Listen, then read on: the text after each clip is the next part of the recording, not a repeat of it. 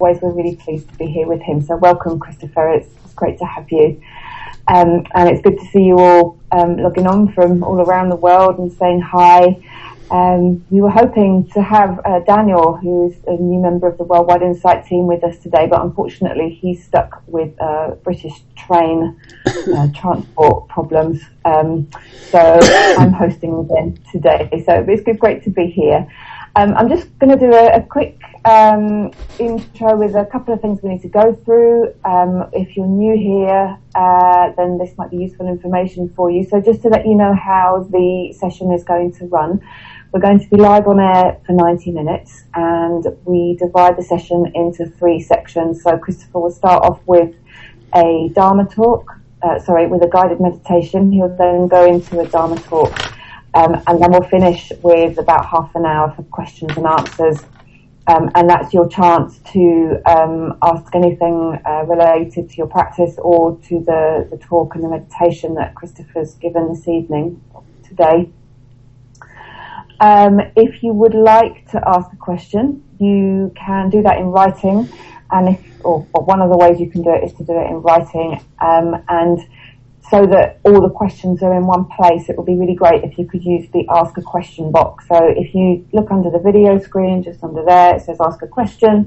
Click on there, you'll see it pop up with an orange button, and you can click on that to ask your question.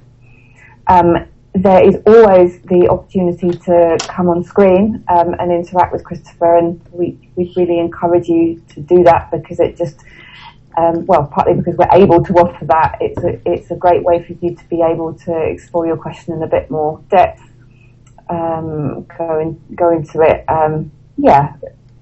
The teacher can get a bit more understanding because you can explain it better than in the short amount of space it gives you to write the questions. So if you'd like to come on screen and ask Christopher a question, just write a message for me in the sidebar, and I will bring you on.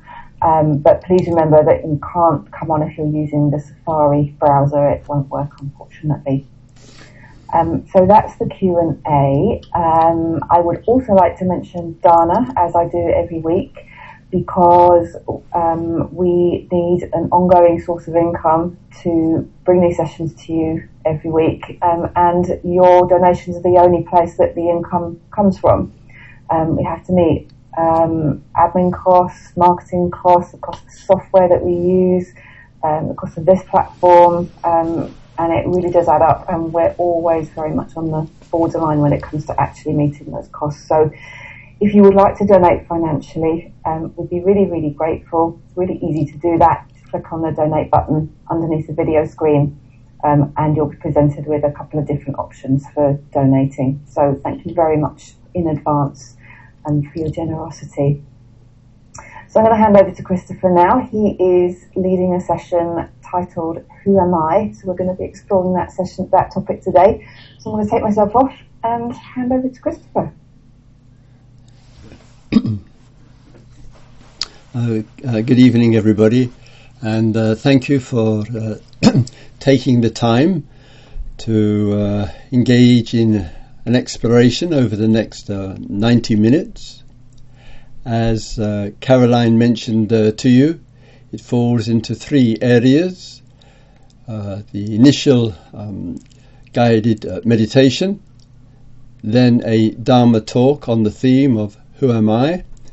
And then thirdly, the question and answers. And there's that small box at the bottom of the screen where you can type in your questions, and may they flow. So with regard to the guided meditation and the 2 other themes, firstly, to express appreciation to Worldwide Insight and to Caroline and the team, which puts on this wonderful international service for which all of us genuinely get some real benefit from. So just with regard to the initial period of the Who Am I as a meditation, I just invite you, if you wish, to sit with rather tall. That means the straight line of the back that gives and provides a certain uprightness to the posture. And from that uprightness, I'll offer the guided meditation.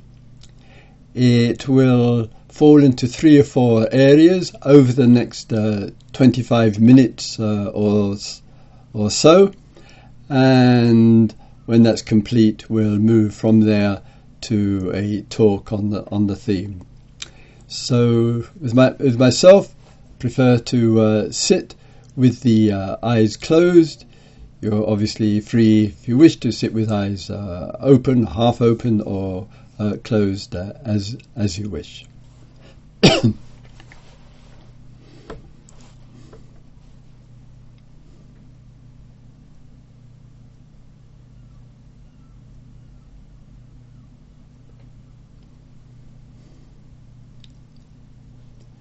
Just sitting.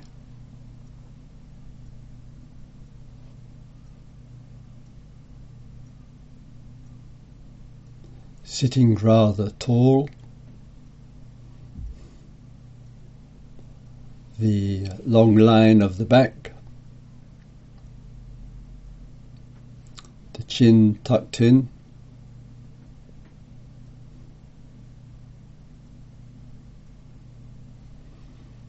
With a genuine sense of being alert and present.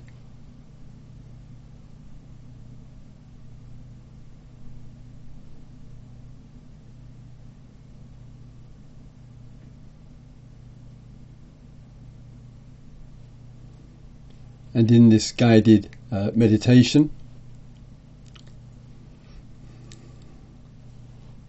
let us explore this remarkable sense of self.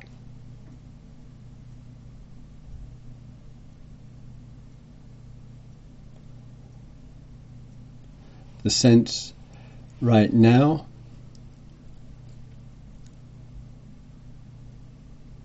which may show and confirm itself as self-sitting, with the everyday conventional view of the self, namely, I am sitting here.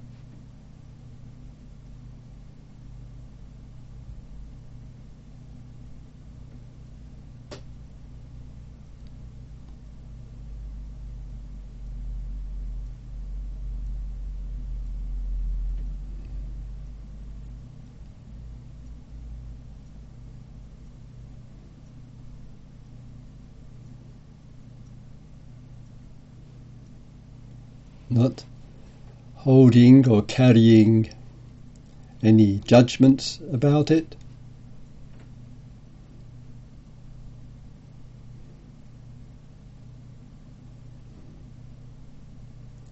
Not in any way rejecting. So there is the quiet acknowledgement. I am sitting here.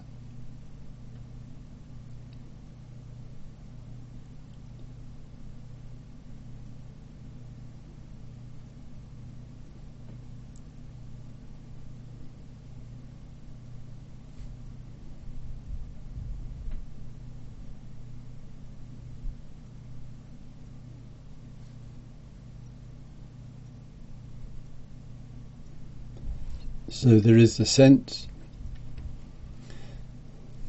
of the I, of oneself, and the body is one together.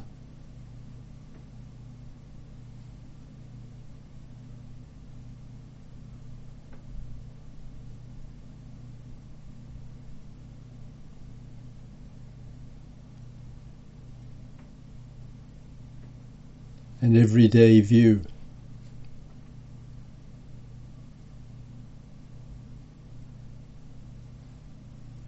A view others would confirm. Ah, you are sitting there. Yes, I am sitting here.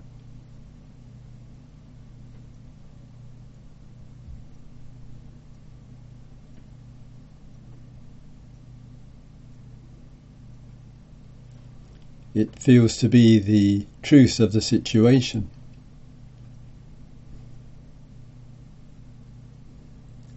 A reality, so to speak, that we can all rather easily agree upon.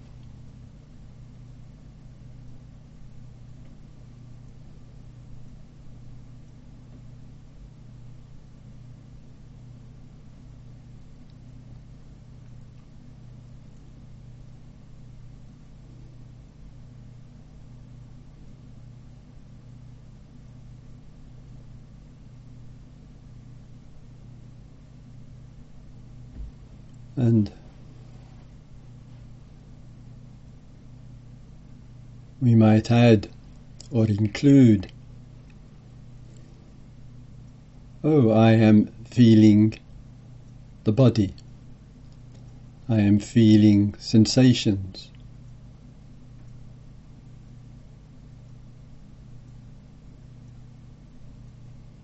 I am feeling warmth or a pleasant feeling or an uncomfortable or unpleasant feeling.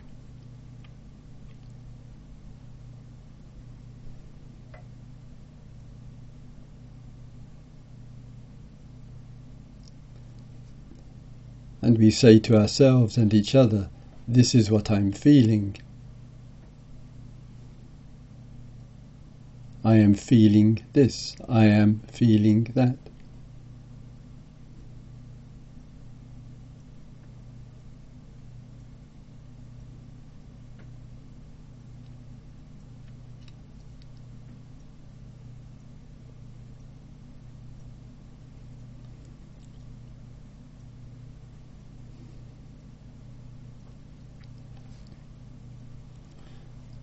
Or we might go to our senses.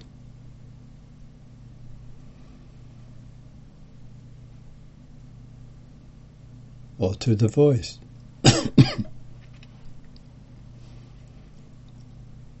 It's the same language.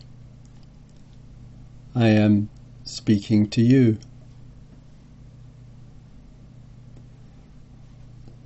The sense of self is totally associated with the voice.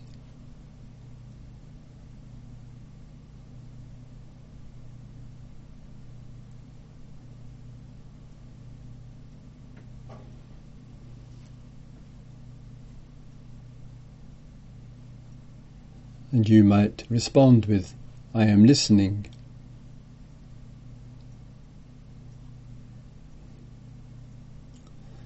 The sound of one human voice travelling over to the ears and the inner life of another.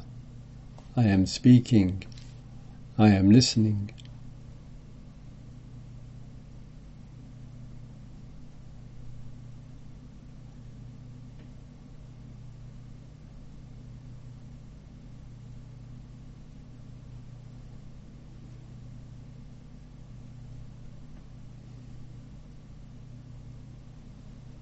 Or our self might be totally identified and connected with consciousness.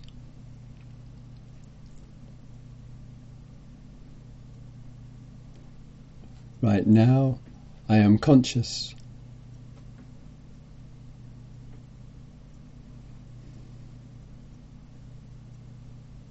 Conscious of this guided meditation. Conscious of your presence in different parts of the world.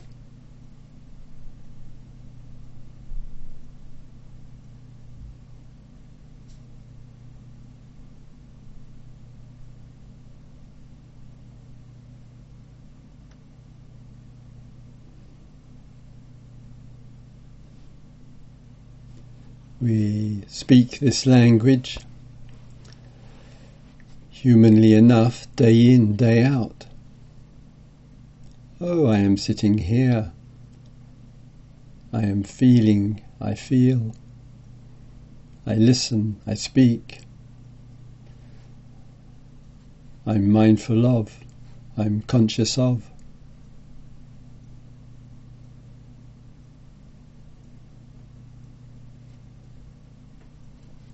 Seems to be very true, very substantial, very real. This is how it is.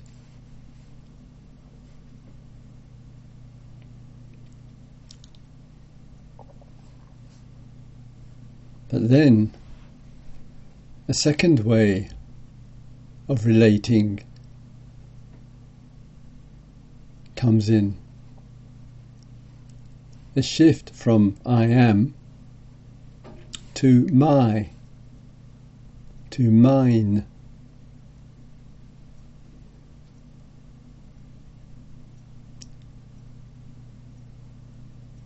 Instead of an identification with the body, I am sitting,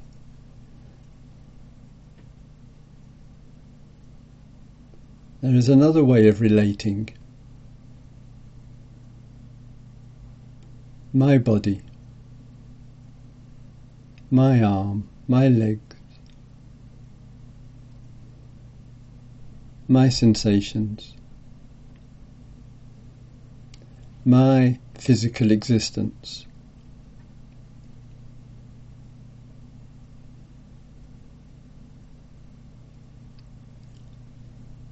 Instead of I am feeling, the feelings become a possession, become mine.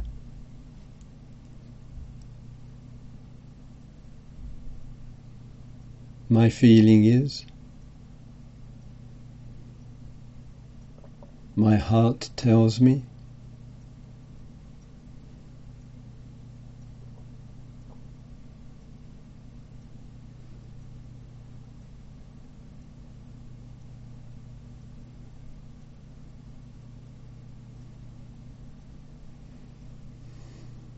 or we are speaking, this is my voice.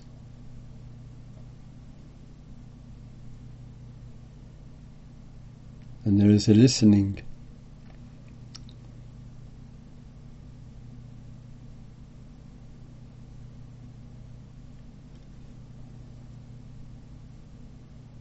Owing to my listening, I can hear the voice of the other.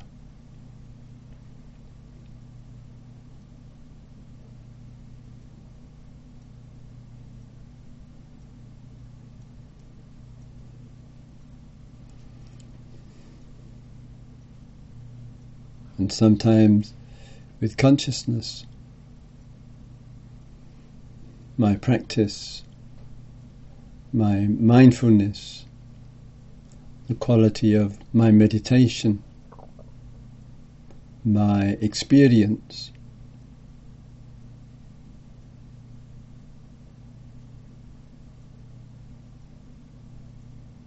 so here we have two kinds of relationship. I or my. Is one of them more real, true, substantial than the other?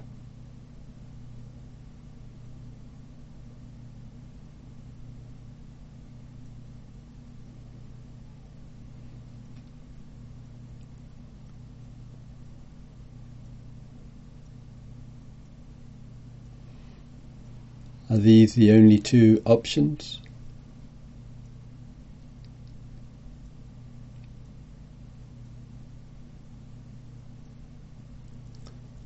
Sometimes the I arises,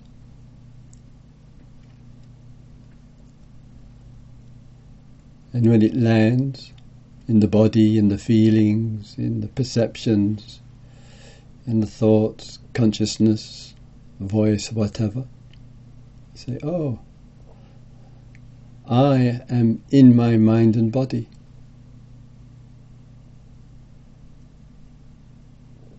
That's where I am. I am in the body. I am inside the body. I am in these feelings. I am in the listening.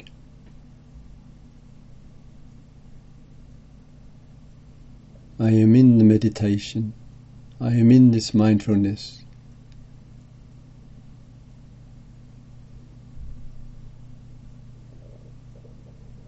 And sometimes this too seems very real and very true.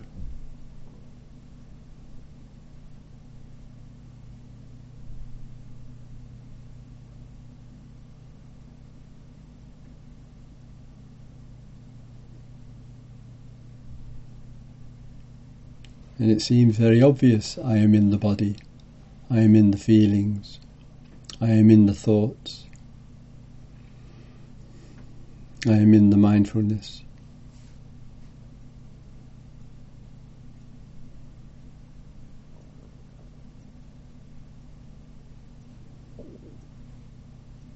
Are we so bold as to say one is more or less true than the others?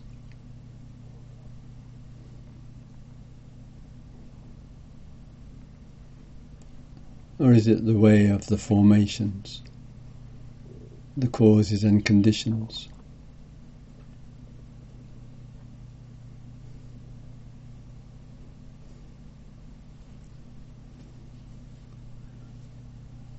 The way things come together, so that there is a looking one way, and then a looking another way, and then a looking in another way too.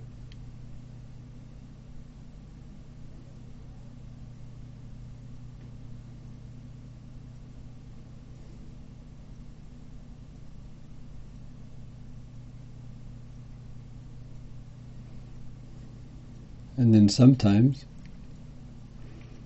the experience is different from those three.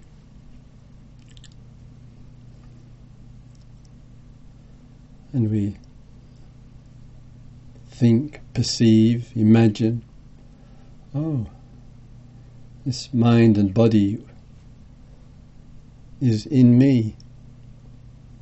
There is me, there is I, there is self, and the body is part of me, and the feelings are part of me, and the perceptions, and the thoughts, and the voice, and the listening, and the consciousness, and the mindfulness. It's all part of me, it's all in me. So there is me and all these parts in me. And that too seems very authentic at the time. But then it gives way to one of the other three views just named.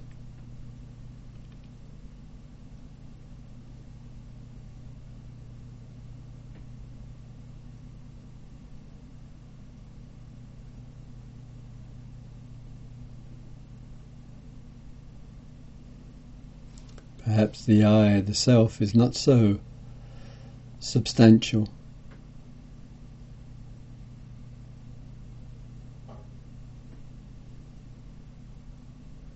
Perhaps its emergence influences the perceptions.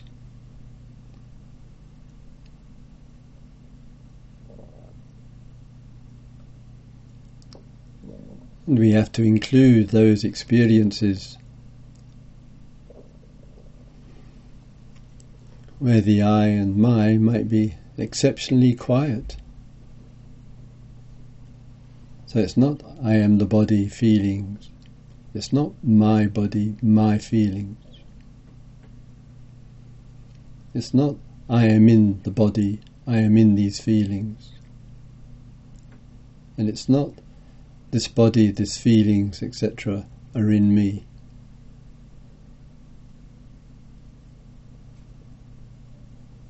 Sometimes in meditations,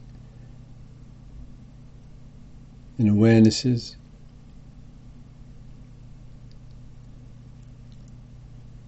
there is just the body,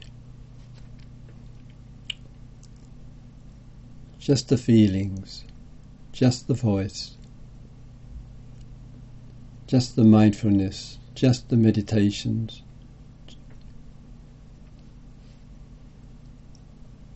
without a sense of I and my.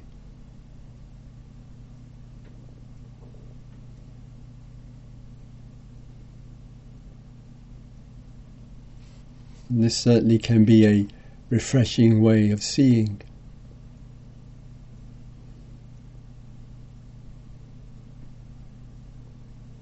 Less ego, less self, less I, less my.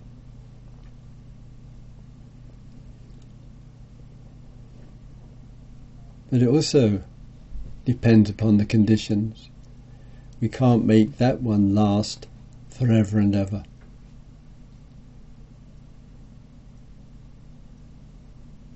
Even if I and my is very light, very insubstantial.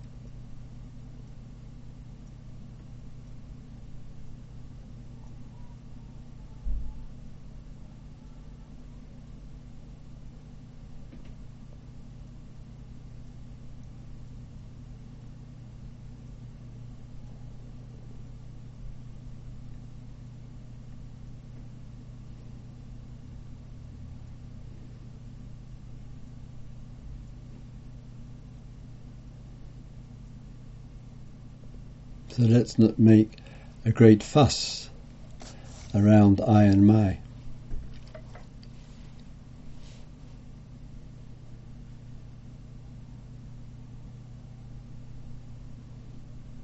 Let's appreciate its presence.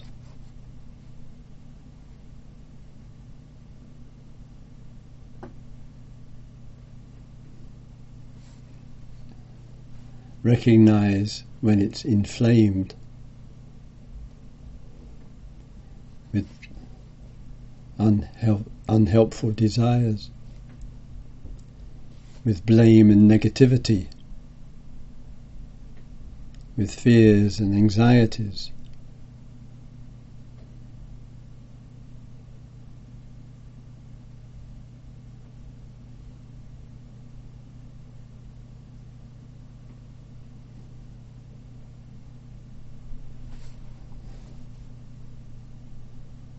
So that there can be a clarity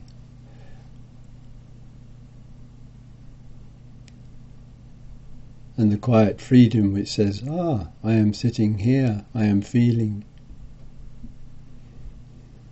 I am listening, I am speaking.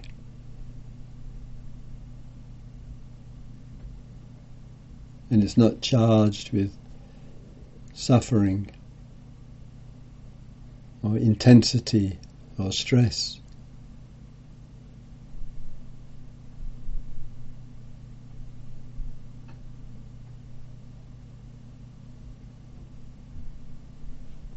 Without making a big issue out of the manifestations of I and my.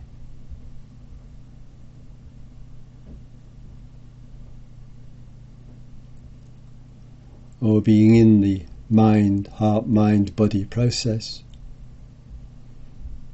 or it being in oneself.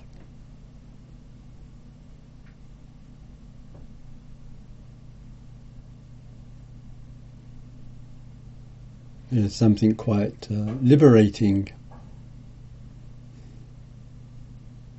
in not feeling bound to the presentations of I and my.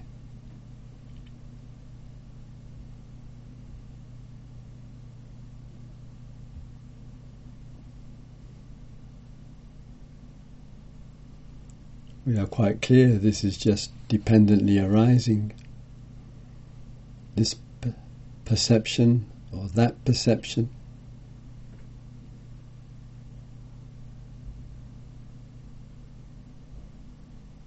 Let us meditate on this regularly.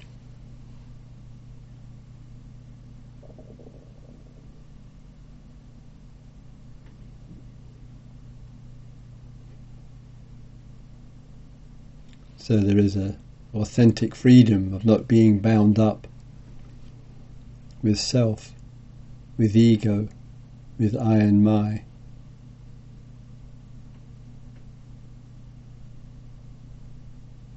So it is simply a language for everyday use.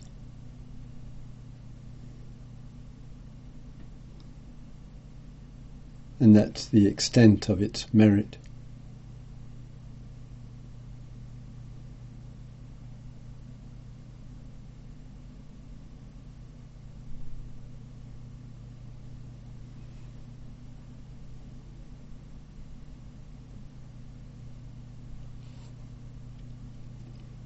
May all beings live with clarity. May all beings be free to raise the question, who am I? May all beings know a freedom without limits.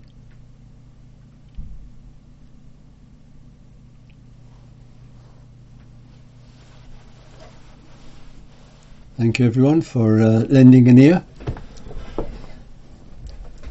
Got an evening cup of tea here, bit cool.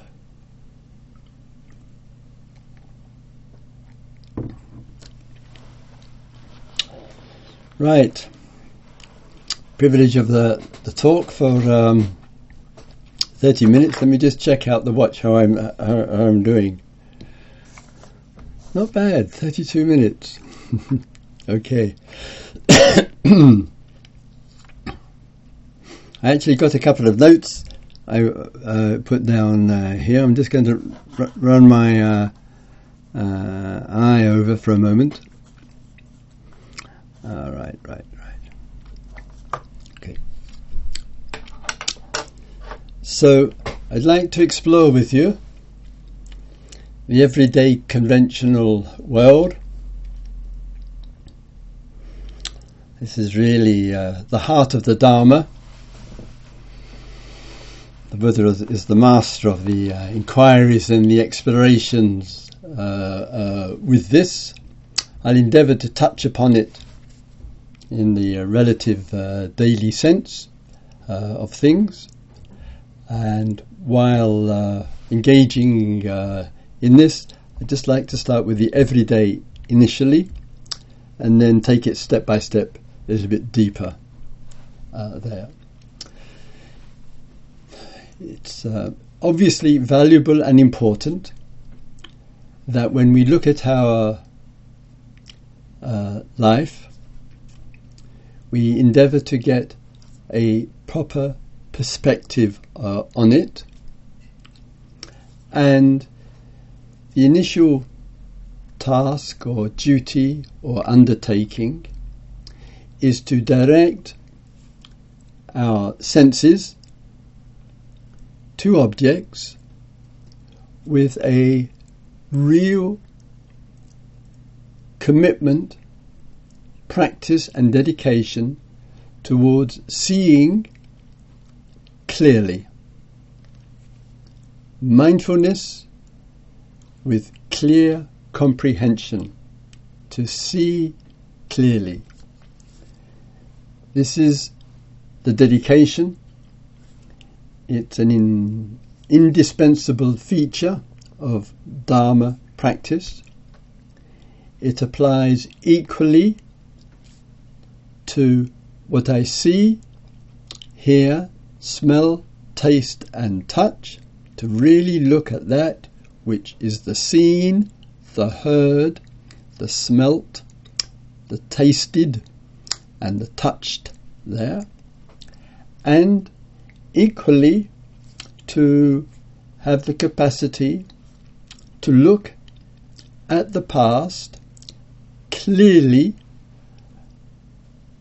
at the what constitutes the present, i.e. the senses, and thirdly to look at the relationship to the future, the way of looking at the future.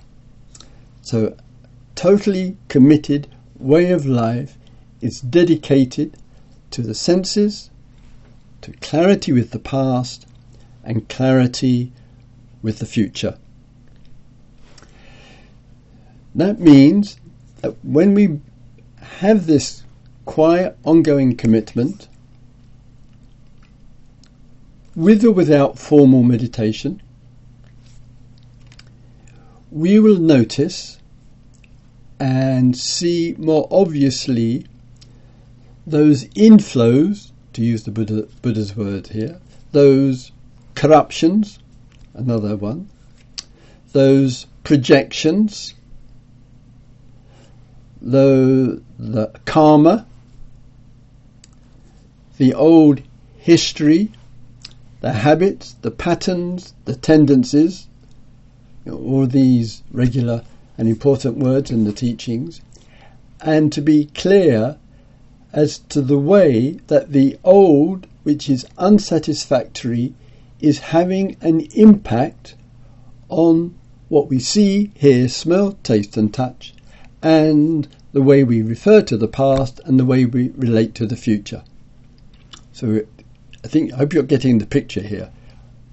I'm committed as a human being who wishes to see and understand well and clearly, and if I do that, it will stand out even more that which is unhealthy, unresolved, which in some way distorts or perverts or exaggerates or underestimates this world of contact in which we live, our world. That practice is an immense practice. It is not a practice of trying to be in the here and now all the time, not in the Buddha's Dharma.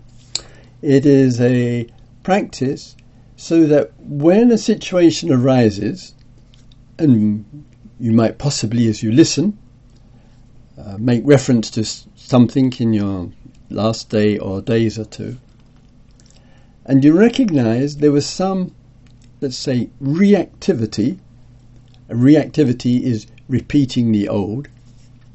It reacts itself, it reactivates, and it lands on something or someone. You see, hear, smell, taste, touch, or whatever. And that inflames that. It gives it a significance. And one feels the wanting, or the blame, or the agitation, or the boredom, or the numbness, or the dissatisfaction with that. And that could be towards I and my. Of course, it can land there easily enough, or towards the outer, or memory, or what might be in the future. So to know what is going on, we need to be as clear as possible. Where are my vulnerable places? Where and what times do I see the most reactivity? Am I willing to name that and be quite clear about that? And it could be that just maybe a few areas. It could involve a particular person or persons. It could be involve a lifestyle or a work or whatever. Could be a relationship to the old and a relationship to the new. You've got to pick out. You've got to make clear. So quite often you have a difficulty and you pass by and you think, oh, thank God that's over. I really want to move on from that. Don't. Rather, when something has come to an end, means you're not so agitated, make time for some reflection. What was going on at this time which brought about the inflaming or the preoccupation or the obsession or the excessive thinking or the agitation? What were the factors that were triggering this? What is it that needs to change? And that capacity to recognize what needs to change here. If you change that which was impacting will have less impact. because you've changed something in the process. It could be a change of attitude. It could be a change of perception. It could be you've asked yourself, what is a way to look at this afresh? So, in response to the question of the theme with you, the who am I is one. Who am I when it's problematic? Identity, role, clinging, holding, reactivity. To be quite clear and honest, write it down, state it. You're really going to know who you are, and if the problematic aspect has to stand out, it has to be named, and you've got to know what you are working with. That's a terrific priority, tremendous sense of responsibility, and quite often we of course needed the good wisdom and the good counsel and sharing of others to help that stand out. Put it in Dharma language, what hinders your liberated life? What hinders it? Name it, work with it. Right, I'm really going to work on that too. Secondly, one's life is not full of hindrances, not possible anyway. There are plenty of times and moments when the forces of the old, the unresolved, the history, the karma, whatever you want to call it, is not impacting. Even right now, all being well, you might just be sitting here, you are listening to the voice of the speaker, possibly some small valid reminders are being made. So there's bare attention, another key word with the Buddha, there's the bare attention to the voice of the speaker. There's no stress in it, there's no anxiety or whatever. There is a quiet listening to what is taking place, and in that quiet listening to what is taking place there's no feeling or sense of the past impacting. And all those moments, from just seeing people on the street, the bird flying through the air, the enjoyment of a piece of music, spending time in the garden or in the nature, quiet meditative times, reading of something which is nourishing. Who am I is to know the valid, authentic, beneficial times, to be very clear about what those are, and to recognise the nourishment which comes from that. It's all part of who am I. It's a daily curiosity, a daily vitality and interest. Let us say one is dedicated to this exploration, one is recognising the challenging, problematic areas. There is enough humility to say, well, sometimes some things I haven't got the knowledge about, I haven't got enough insight into, I haven't really understood what's going on, but there may be another woman or man or group around, Sangha practitioners or teachers, counsellors, whoever, who may help to shed some light on that which I need to understand more clearly. You may have been in a situation which has dramatically changed, all the ways that can happen, quite dramatically changed. And there could be a great deal of grief and sorrow and despair over. And sometimes we say, well, this is coming out of the love for the other. And now she has left this world. Now he has gone, or whatever it might be. It is not the love which causes the grief. That would be a reason not to love if it's going to cause grief. What is it that I didn't see and didn't understand in the passage of time that led up to this? Why does it makes it so difficult to deal with this change? What did I not recognise and see in the signals, in the signs, in my views, in my idea of continuity or perpetuation of something. I miss something. The things I didn't see, and that's where the grief is. And we want to understand that movement from past to present.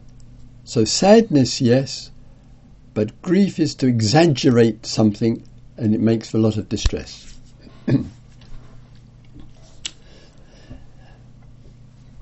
Even in terms of the knowing of our challenging areas, the knowing of the supportive and beneficial areas, and we really need to recognize those lovely, beautiful experiences and to tap into those and love them and be receptive to them. And let us say, not perfectly, but let us say reasonably, we are reasonably emotionally well integrated. We don't get mad, we don't get angry, we don't have tantrums, we're not fighting, we're not always arguing, we don't experience depression or whatever. Reasonably well integrated, and knowing that some things can knock us off centre and we have to deal with that, etc. But would that be enough? Would you as a human being have a sense of being well adjusted, genuine sense of well-being, and think, okay, that's it, that's the point of arrival? But in these kind of teachings, it's the preparation. We might be quite well grounded. We might have a good meditation practice. We may have a great love of mindfulness. We may have a pretty good relationship with others in the world there and feel empathy as well. But that, as it were, steps and stages along the path. And there are two other really important things which have to be, alive for you in any formal meditations and retreats and courses and programs, of course. But also your day itself is a real commitment. And what I mean by this is,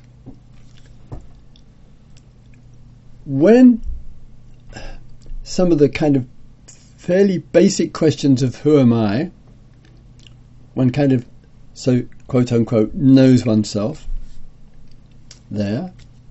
When we have looked at, as mentioned in the guided meditation, that this sense of I and my, I am sitting, I am feeling, or the possession aspect, my body, my feelings, or I am in the body, I am in the feelings, or the body is in me, the feelings are in me, or there are just body and feelings and consciousness there.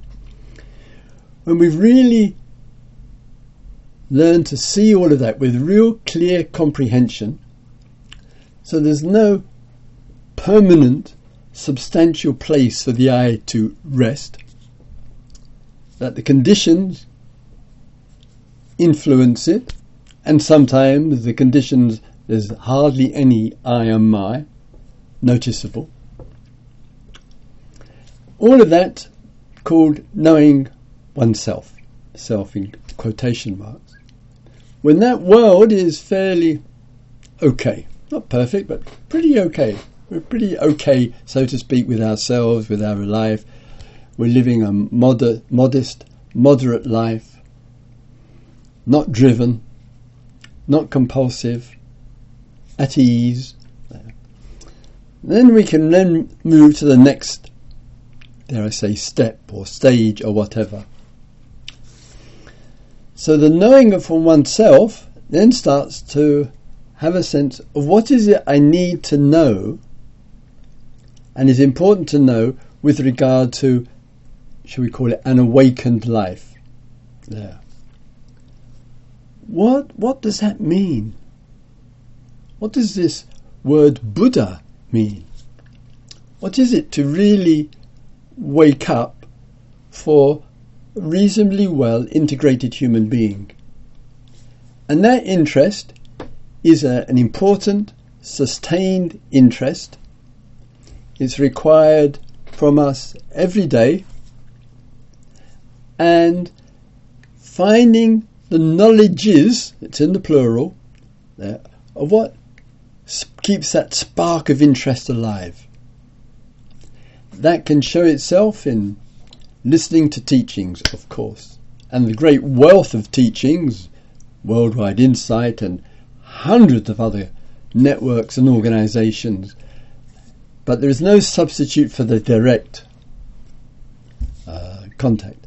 The second aspect, of course, is making use of the literature from some of the profound texts that are available, to lines of poetry, to a reading of a specific, and it's to meditations and mindfulness practices, which is not about reducing stress, because that's the beginning stage.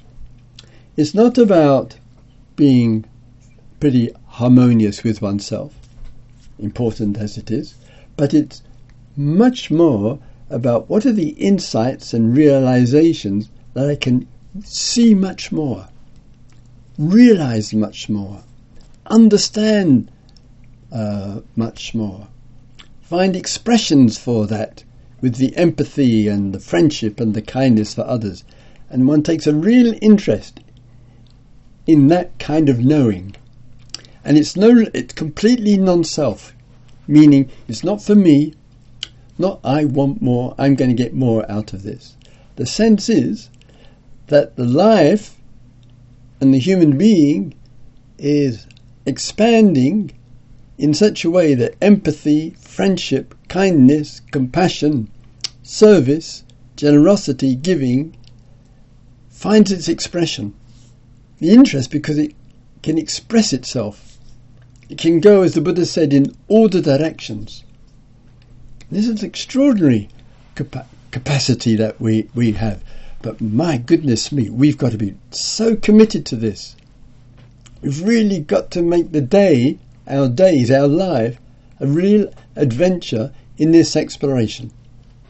And at times, of course, the self, the ego self, the self, will get involved. We'll have to give attention to it. We'll have to work with it. Have to get some understanding. They say, okay, I've got some insight and understanding in order that something else, like the Buddha said, not for oneself, it's not self, it's for that expansive sense which is a real benefit in the field which is much bigger than our modest, small self. And that knowing can come through many outlets, from our own inner voice of depth and insight, as I say, to the voices of the other, to the intimations in the nature, to the poetry and the literature, to the deep spiritual texts there, and much, much more. And the third, in terms of knowing, so there's a knowing of who am I, there is a knowing of our incredible potential for insight and understanding and waking up, and then the third knowing is the knowing of what awakening is. It's no longer an abstract. It's no longer a theory. It's a way of being in which freedom, which is deathless, is obvious, it is clear, it's immediate there, and then very little kind of slipping into the old world of the I and the my world, shall we say. Still using language of I and my, but there's a sense there, and it's a very deep, genuine sense. Initially, a single experience might be the spark. Initially, there's no sense of experience, no sense of major feeling or emotion for some, but it might just be a quiet sense of knowing. And that freedom is that freedom from the problematic old, the freedom to be, which is a really beautiful freedom, and the freedom to respond. That's the empathy that the Buddha spoke of so frequently. And this third one is because we're really, really interested in that. And what it also does in our kind of everyday mind, with the world of self and I and my and ego, we kind of live in a world in which we're kind of attracted or compelled or made up our mind that the world is really a world of the name and that which is named. And it looks like, with the everyday mind, that's ultimate reality. There is the name and there is that which is named. And it seems like millions, billions, in fact, kind of subscribe to this view that that's the construct of the world. We have a name for things.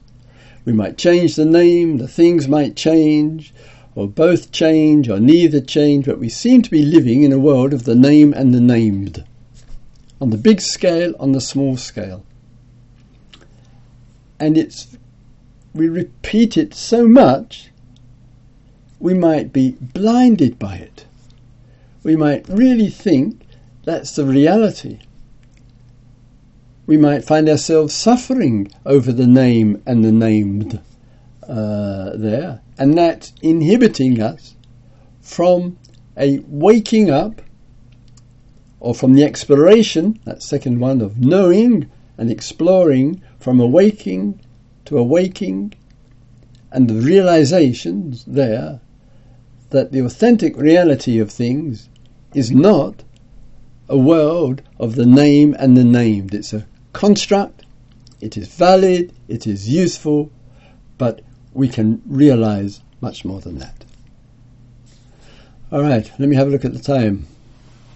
So thank you very, very much for lending an ear, and as you can appreciate with these themes, they are themes genuinely to meditate on. Is there just the name and the named?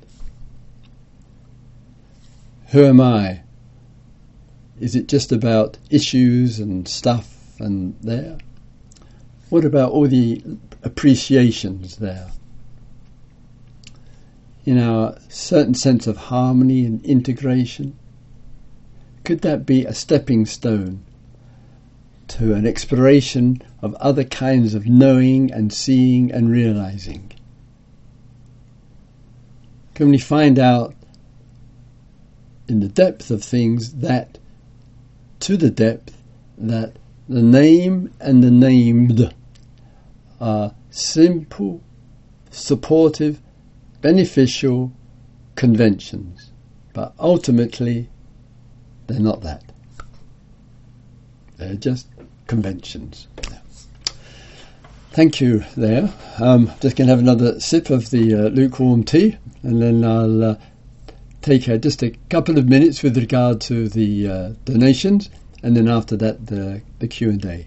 And see on the page here, wow, it's such a lovely international audience, and as an internationalist, it's a delight. I'll have to put the specs on and have a look. Voila. So,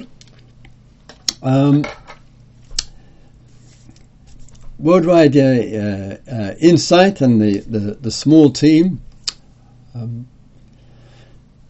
put a lot of work to make these events happen, and of course there's the various running costs there. There's all the preparation. There's the synchronization of the teachers, with the equipment and so forth. And then there's the website and the updating and putting all that information together. And it genuinely is worldwide insight. And we, the teachers, the servants of the Dharma, have the immense privilege of sharing, and hopefully out of that some insights come. I remember a few months ago that in talking to Caroline and others, that they're putting so much work in, and very, very generously, we, the teachers, were receiving 50% of the donations, the support, and they received 50%. But our time, presence, and the preparation and other things, of course, is much shorter. And so we, the teachers, really were very, very happy to give support to Worldwide Insight, so that in the past few months, the team is receiving now 65% and 35% for us who are teaching. And if you can give some support, it really is helpful. And with these, with the support that comes there, it's always on the understanding, and one of those things which is worth to express, of course, that which we receive, we use mindfully, respectfully, sensitively, for the essential needs there. And some of those needs are behind my head from the past. So if I move my head across a little bit, so I'm just pointing my finger, so middle-length discourses, long-length discourses, collected discourses, Sutta Nipata, various commentaries, some wonderful texts and commentaries, mostly from India, by the way, and many, many other books. And all of that has all come out of the donations, come out of what people said, Christopher, we want to give you support, and give organisations like Worldwide Insight support, and that really helps to keep the good flow of teachings and practices and communications alive and well. And your gift, donation, Dana, D-A-N-A, is hugely appreciated, and as big a thank you as I can express on behalf of Worldwide Insight and also myself. Okay, enough said. So this time, I'm going to put the glasses on, a bit more sip here.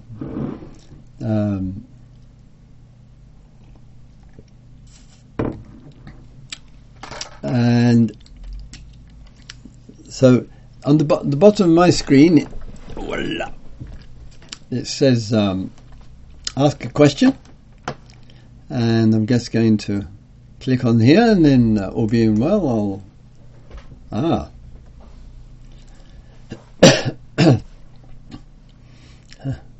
okay, so I'll read the question out, and then respond to it. And it's always vitally important to remember, because it's a way that we kind of protect the truth. The good questioner asks the question. I read out the question loud, and then I respond. The response is a view which this Walla is expressing. So it's not the Buddhist view, it's not the view, it is a view which may be helpful for you, the listener. That's the principle. That principle applies with reading the texts, with listening to teachers and gurus and swamis or whatever. a view is expressed, one listens to see if it is useful. Not the view, not the absolute authority on anything. There. All right, enough. Let me read. If natural awareness or consciousness is the precondition for everything to exist, at least experientially speaking, what then is that which conditions the existence of awareness? Meaning, what is that which gives rise to awareness in living beings?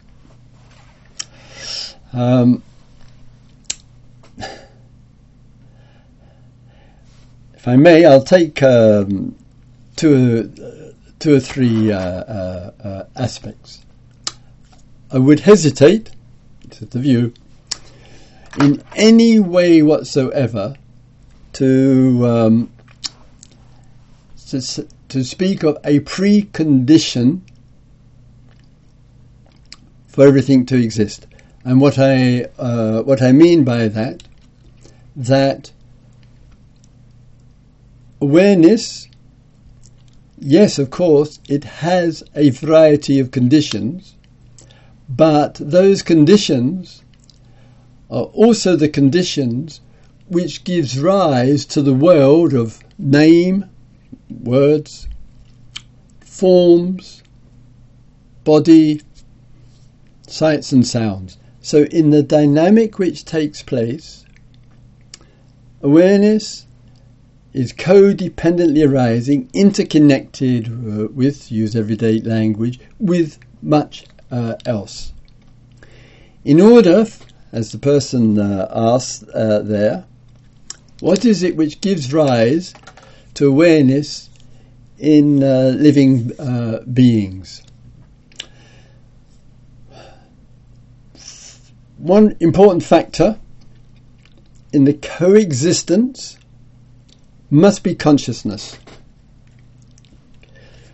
And that consciousness, as it were, interconnected with the world of matter and energy and life and nature and much more, that consciousness can be touched upon with other qualities which include in that interest, energy, vitality, inquiry, concern, and more. So when awareness doesn't have its own existence, it doesn't come before everything else, but when there are the conditions, like those I just mentioned, that consciousness brings us to a point of awareness. Right now, there is an awareness here, of course, of the sharing of the Dharma, the reading of your good questions, the curiosity, the energy, the interest, and all of that's coming together to bring an awareness to this specific event there. And from this awareness of, it's not an end goal, it is to endeavour to bring about a receptivity which brings other insights and realizations. So we're not striving to be always aware all the time. It's not possible. Conditions allow and gives a great support to it for the realizations and for the insights. They're the important thing.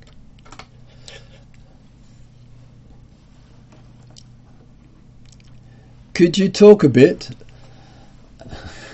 about the self, awareness, backstroke, consciousness existence in the Buddhist and Vedanta traditions?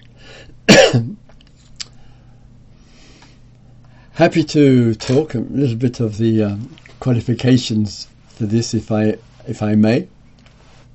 I just got back from India a couple of weeks ago. There, the privilege of serving the Dharma in Saranath, where the Buddha gave his first teachings, in Bodh Gaya, to visit our beloved school, the Prajna Vihar school, the school of wise abiding for 600 kids from the poorest of the poor, and Varanasi and so forth.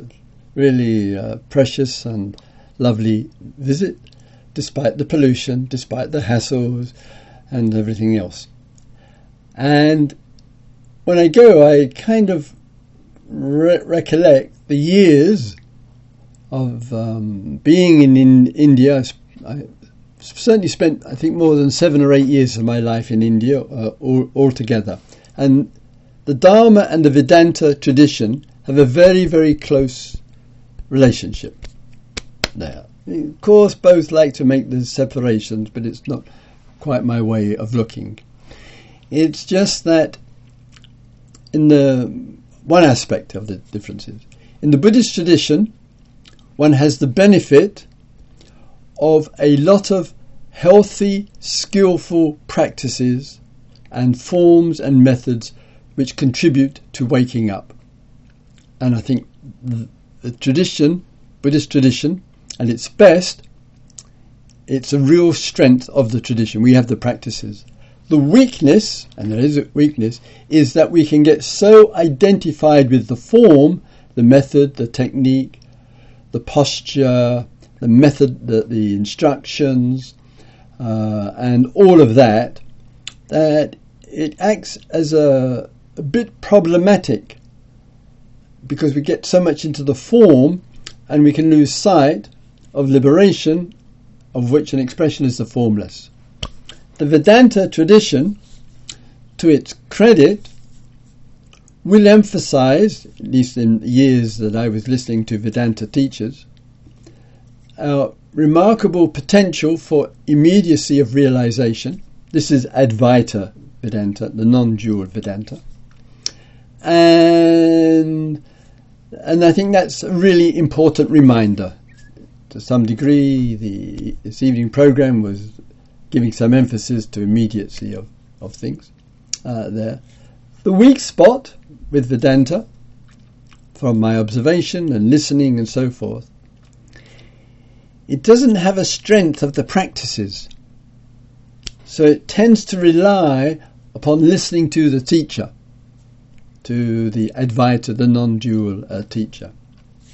Vedanta itself means end of the Vedas.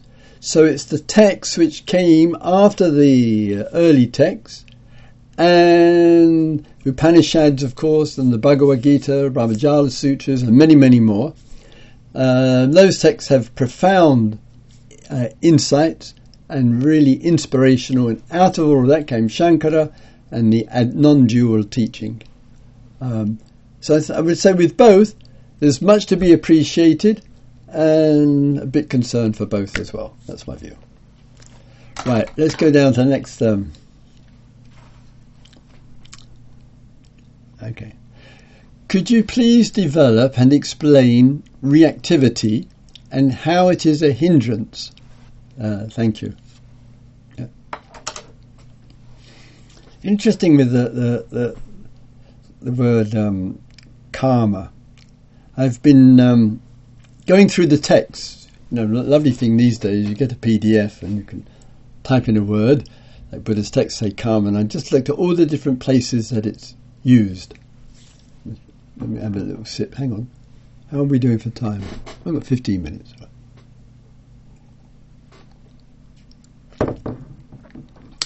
And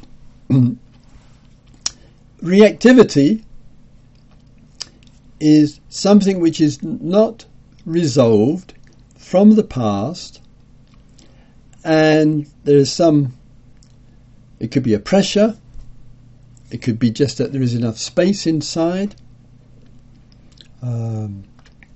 it could be circumstances around or some old history, and there is a reaction, and the reaction lands. It could land on the past, it can land on the future, it can land on oneself, it can land on what's going on around. And this reaction there, it distorts the opportunity for clarity. It obstructs it. It impacts on it. And very easily, we think we're looking at the past or the present or the future, but actually they become incidental. What we could be looking at is the reactivity and not the event. And sorting out the clarity is the action to see clearly, which is not a reaction. So reaction in Dharma language, but it simply is old karma. Karma means action, which is unresolved. And then the Buddha speaks of action, which is free, the free movement there, and therefore that is not a reaction. The free movement to move, the free movement of love, the free movement of the voice, the free movement to inquire or to meditate. And that itself is of immense benefit, to recognize a time when our actions is free. It's not ego-centered, self-interest and all that. It's not preoccupied, obsessed with the other, or with both. And so we get to know what is an action which is healthy and skillful and wise, and what is a reaction. And sometimes it's not always easy to know which is which, but that's part of the mindfulness practice.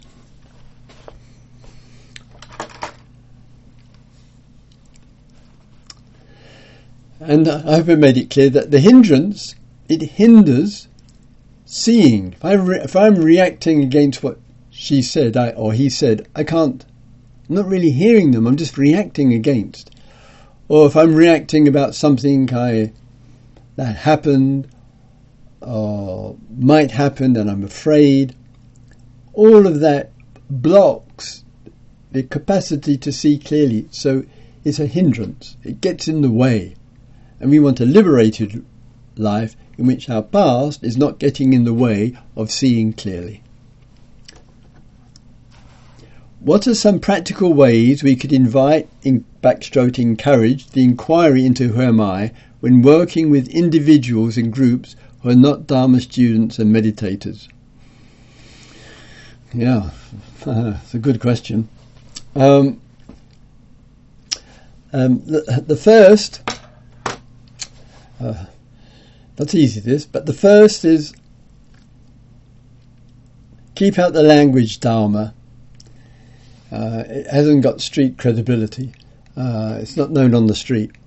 The word mindfulness has landed. It must be as popular a word as yoga these days. A lot of people seem to have heard about it. It has a great purpose, although it's still early stages with that. So the first thing, one's got to keep one's eyes and ears open to the interest, the curiosity and the motivation of the other. And one's got to find the questions. So you've got a small group, I've got some students,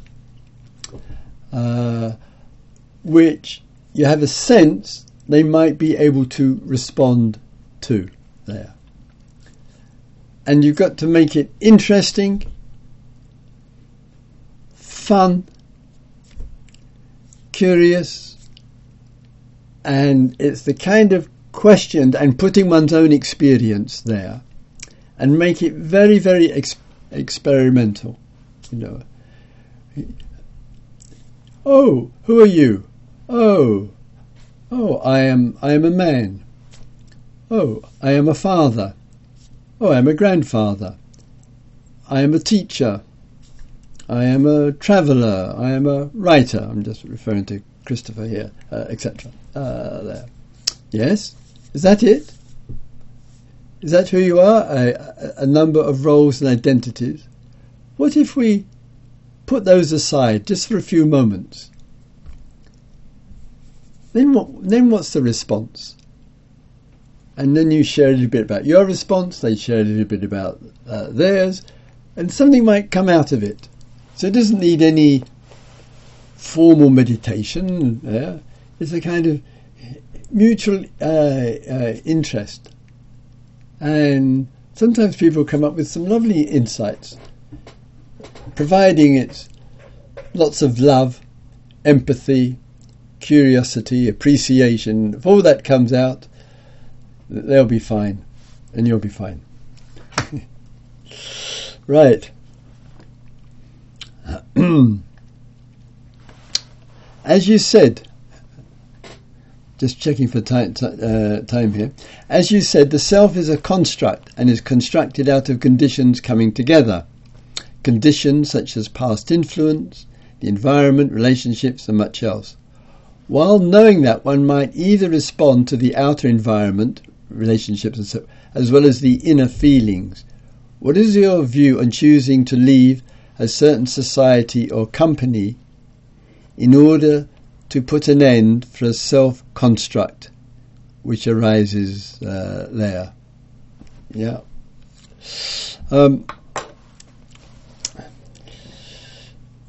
Good question. It's an interesting one. It reflects a little bit back to the earlier with the reaction. So, some of us, I suppose, better include myself in this one. I can think back to various times when, and going right back to my teenage years here, when what felt right was stepping away from. I left school at 15 and was absolutely crystal clear I am not going back to school. There's more important things to do with life than that. And there. It could be a mixture of an independent young man, or it could be a reactivity. Sometimes it's not so easy to know. The sense in making these steps from a full, rich perspective, there is the engagement with or the stepping away from. And plenty, I'm sure, some of you here who are listening this evening will know only too well what a challenge these two ways of looking are. Sometimes the staying with is because one is afraid to step away from.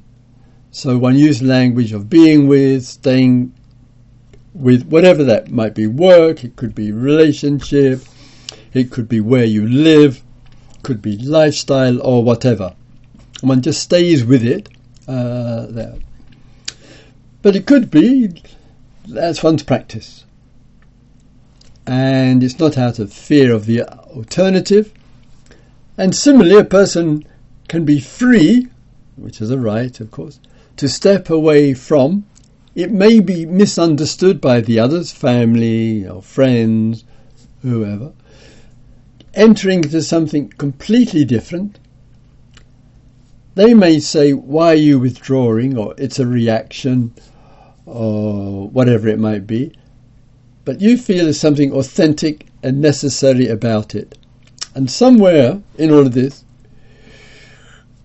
the dynamic of being with and stepping out from is there. I don't think there's any right nor wrong with that, but to keep that exploration alive, and plenty of times all of us will be challenged with being with or being out of, in all sorts of environments there.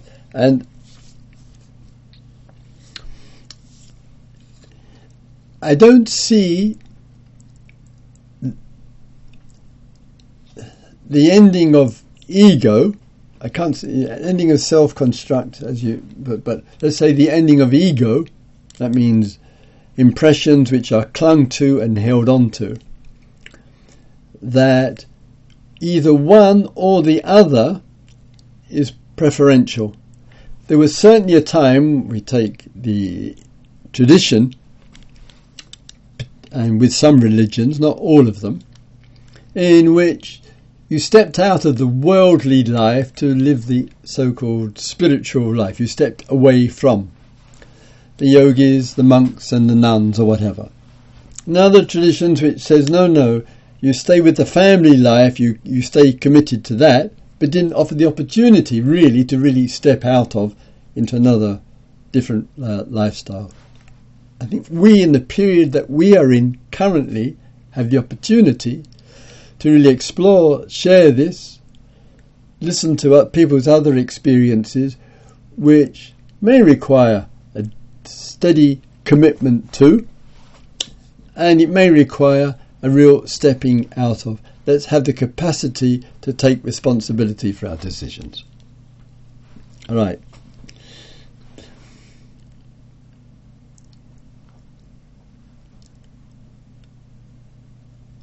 Would you perhaps offer some remarks regarding what the experience or state of confusion or conflict is, as well as what may be a beneficial way to allow for clarity of intention?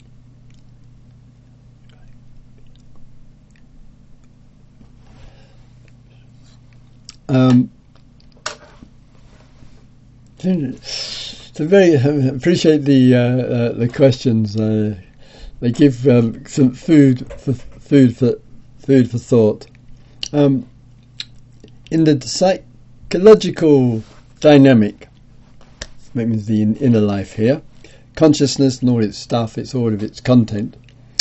One of the, not the only, but one of the key aspects which the good questioner has put up is intention.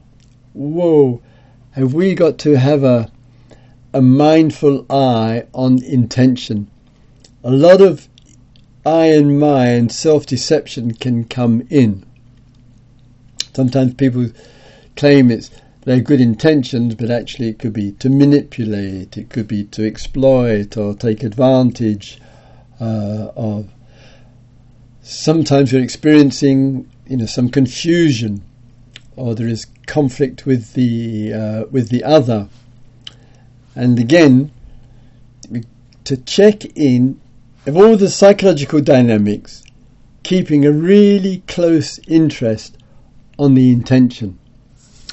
And it might be necessary, if it's confusion or conflict with the other, for you to ask or to state the other what you see is your intention.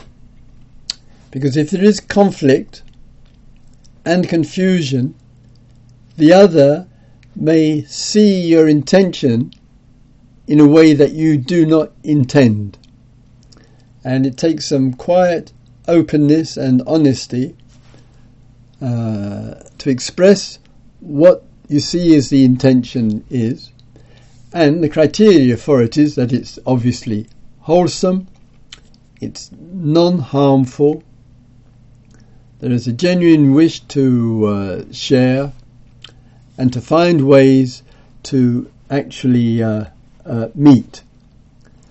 And that kind of intention has the support of a wisdom to it, but it may need to be expressed to the other so that she or he or they kind of know where you're coming from.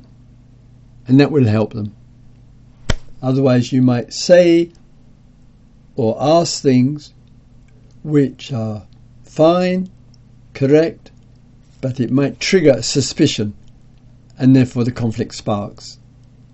So clear, expressing it, openly sharing, checking it's okay for you to speak, and out of that some communication may develop. Well, lads, 7:30 here. All right.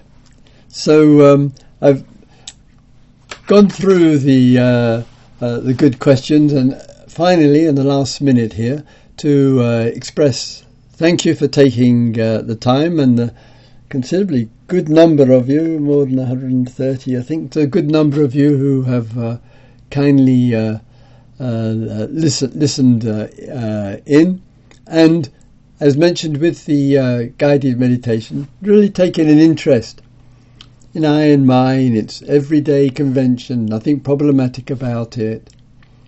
Really noticing when it's got caught up in something and the impact that it's having on you or on others. Recognizing as well the different views that we have.